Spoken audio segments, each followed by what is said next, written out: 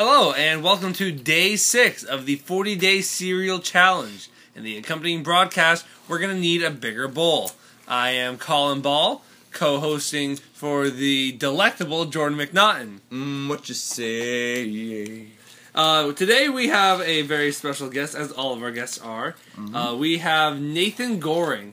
He is a brilliant child just out of high school. He was valedictorian, and he's really good with beep boop computer stuff, and vroom vroom motor stuff, and Card enthusiast. he's a card collector, playing card collector. Is this not correct? That is all true. Okay. And as much as I would love to talk to Nathan about his playing card collections and the vroom vroom and the beep boops, we are actually going to instead talk about the of Pacific Rim. We just got done watching this on a big screen projector, and Very cool. I would just like to preface this by saying I am biased. I freaking love this movie. This movie is everything I ever wanted in life. It's literally just like every childhood dream I have just coming true. It's Nathan. Well, Jordan, I guess we should get your opinion first. Yeah. Last night, if you were paying attention to the yesterday's podcast, so Allie and I were gonna watch The Warriors. Which, quick apology, Allie and I were conversing about what TV shows we were gonna watch, and I brought up House of Cards and explained what it was, and she's like, "No, that's political. That's dumb. I don't want to watch that." Which kind of flip-flop conversations. Made fun of her a little bit. Anyways, so I watched The Warriors last night, and I thought that film was great. But I feel like the memory of that movie is going to be tarnished for me after seeing this masterpiece. Like, I hadn't seen it before. I didn't know the whole plot of the movie. I knew the general stuff. I'd seen pictures, and I knew I was going to like it. Because everyone said it was good. Everyone whose opinion I respected said it was good. And I was like, I'm going to love this movie. And let me tell you, I do. And I apologize, audience. We totally skipped the most important part. We're eating Lucky Charms. Yeah. We've talked about Lucky Charms, I think, once or twice before already. Lucky Charms is a classic cereal. Like, the actual, like, oat part of the cereal is really okay. It's comparable to Alpha-Bits, which is a fine cereal. But what really brings Lucky Charms to the top 10 list, I would even say top 5 personally, is the delicious marshmallows. They are hard, and they are grainy, and they dissolve immediately, and they're one of the best cereal components you can imagine. Big fan of Lucky Charms. They actually just signed on to sponsor us for the next 10. Oh, that's 10 good to hear. episodes of the podcast. You know, the charm part of them is like the hot dog, and the rest is like the bun. Yeah. That's the appeal. You can't eat the bun plain. Right. But You could, but you wouldn't like it. right. As a hot dog enthusiast, And seal of approval. And you also probably shouldn't just be back there like downing hot dogs. That's probably not good for you in the long run either. Also, I would love if they just made a Pacific Rim cereal. Like, that's how much I'm into this right now. I think it would be... I'm just going to put this out there for anyone listening that is interested in marketing this. Pacific Rim cereal. It would have Jaeger cereal bits, and it would have Kaiju marshmallows, and then it would turn the milk Kaiju blue. I think that would just be delightful, and you could, like... I think that would be a great way to, like, market the toys and everything. You get, like, different Jaegers, you get different Kaiju in it. You got, like, swim through, like, ah! Okay, guys, I love this movie. Okay. Other unknown fact, we're in a room with a lot of people. If everyone could just think of a rating for this movie between 1 and 10, and on the count of 3, we're all going to say it. That'd be great. Everyone ready? You got your number? Alright. So it's 1, 2, 3, 14! Alright, there are a lot of people here, if you couldn't tell. Wrong number. Okay, we gotta redo it. Don't worry about it. Who here think they have the lowest rating? Okay. Nathan just raised his hand. But Jordan and I both already spoke about this movie. We're obviously both very passionate about it. From what you saw, from what you digested here because you were captivated the entire time. So I'm surprised you were so low rating of it. Yeah. What did you think of the movie? Give us a very detailed description of your favorite parts, favorite scene, favorite characters. Okay. Well, I'm going to preface this by saying that I've never been a very big action movie fan. That's fair. He likes the rom-coms, ladies. Well, the thing is sometimes it seems to me like a movie is trying too hard to be the genre that it is. Mm-hmm. That's fair. Mm-hmm. And in this case, I felt that at some point. Unnecessary camera movements always get to me in a longer movie. Mm-hmm. It is. It's 2 hours and 20 minutes. That's a pretty long runtime. Pretty lengthy. Yeah, that's part of the reason. I also didn't particularly care for the stereotyping of the nerds. Yes. Oh, okay. You're talking about Gottlieb, the German, and Newton Kaiser. Yeah, who was the rock star scientist and the kaiju groupie. Mm-hmm, that'd be them. What didn't you like about them? Well, first of all, they seem very scripted. As actors and as podcasters, we are scripted. Yes. I don't know. Parts of it were poorly acted, in my opinion. I will give you that. You were saying that it is very much...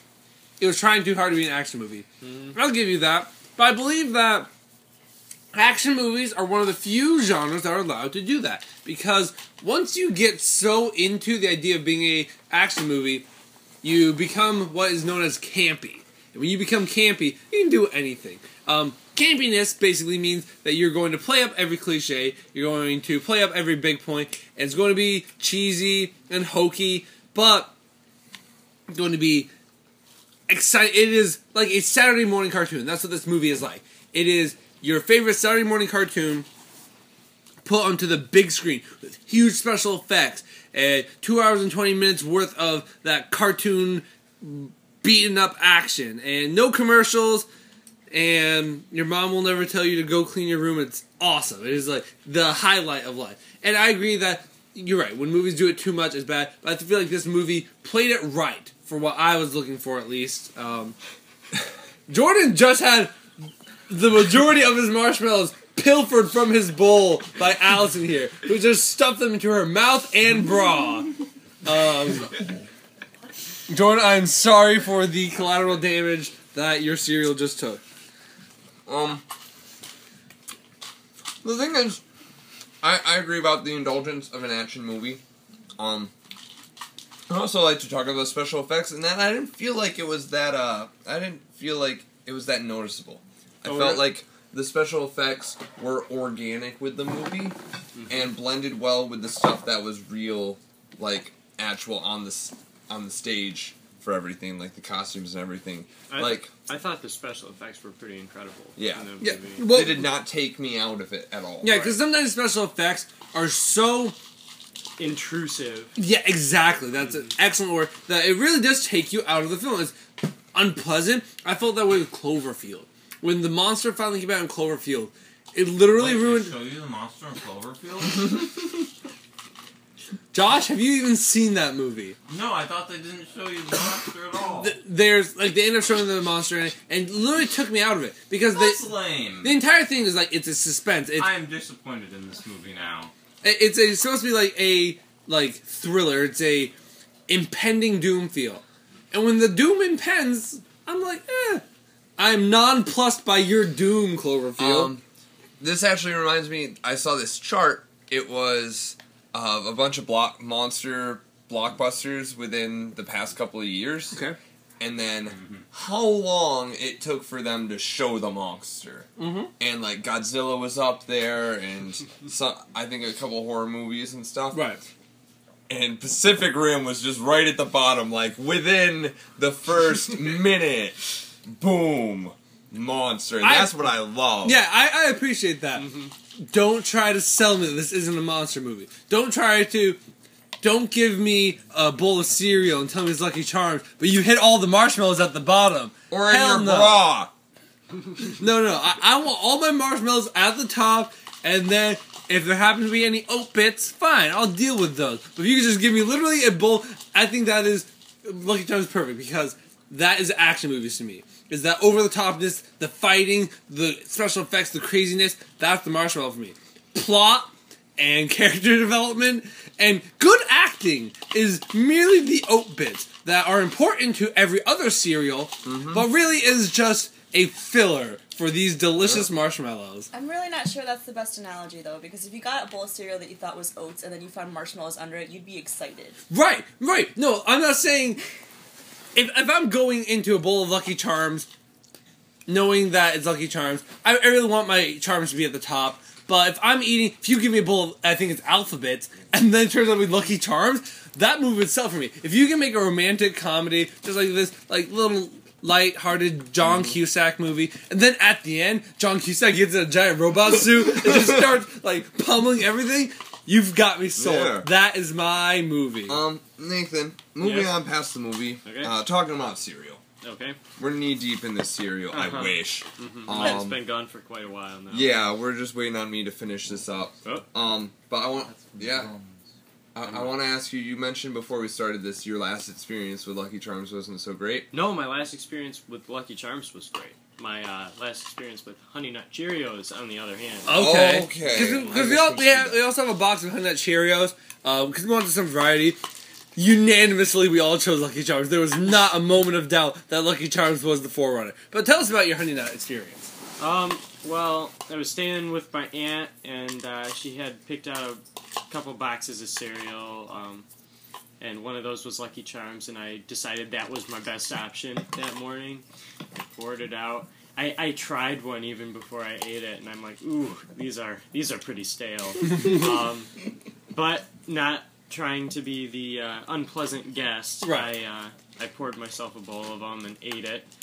Cringed a little bit, but made it through, and here I am today. Oh, you powered through it?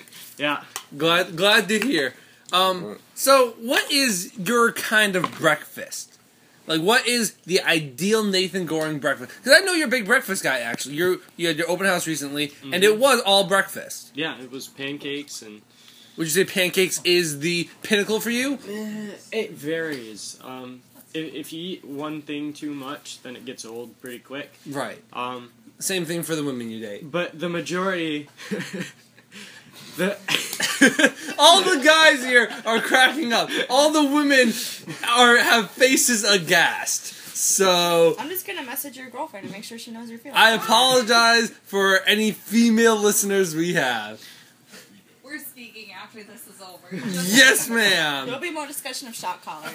Don't. Boyfriends might also get old. All right. All right, so join us next week. Thank you, Nathan. Oh, you're welcome. And by next week, I mean tomorrow. Join us tomorrow when we bowl a cereal with shot collars on our necks Sounds like we're gonna need a much bigger bowl. and some first aid.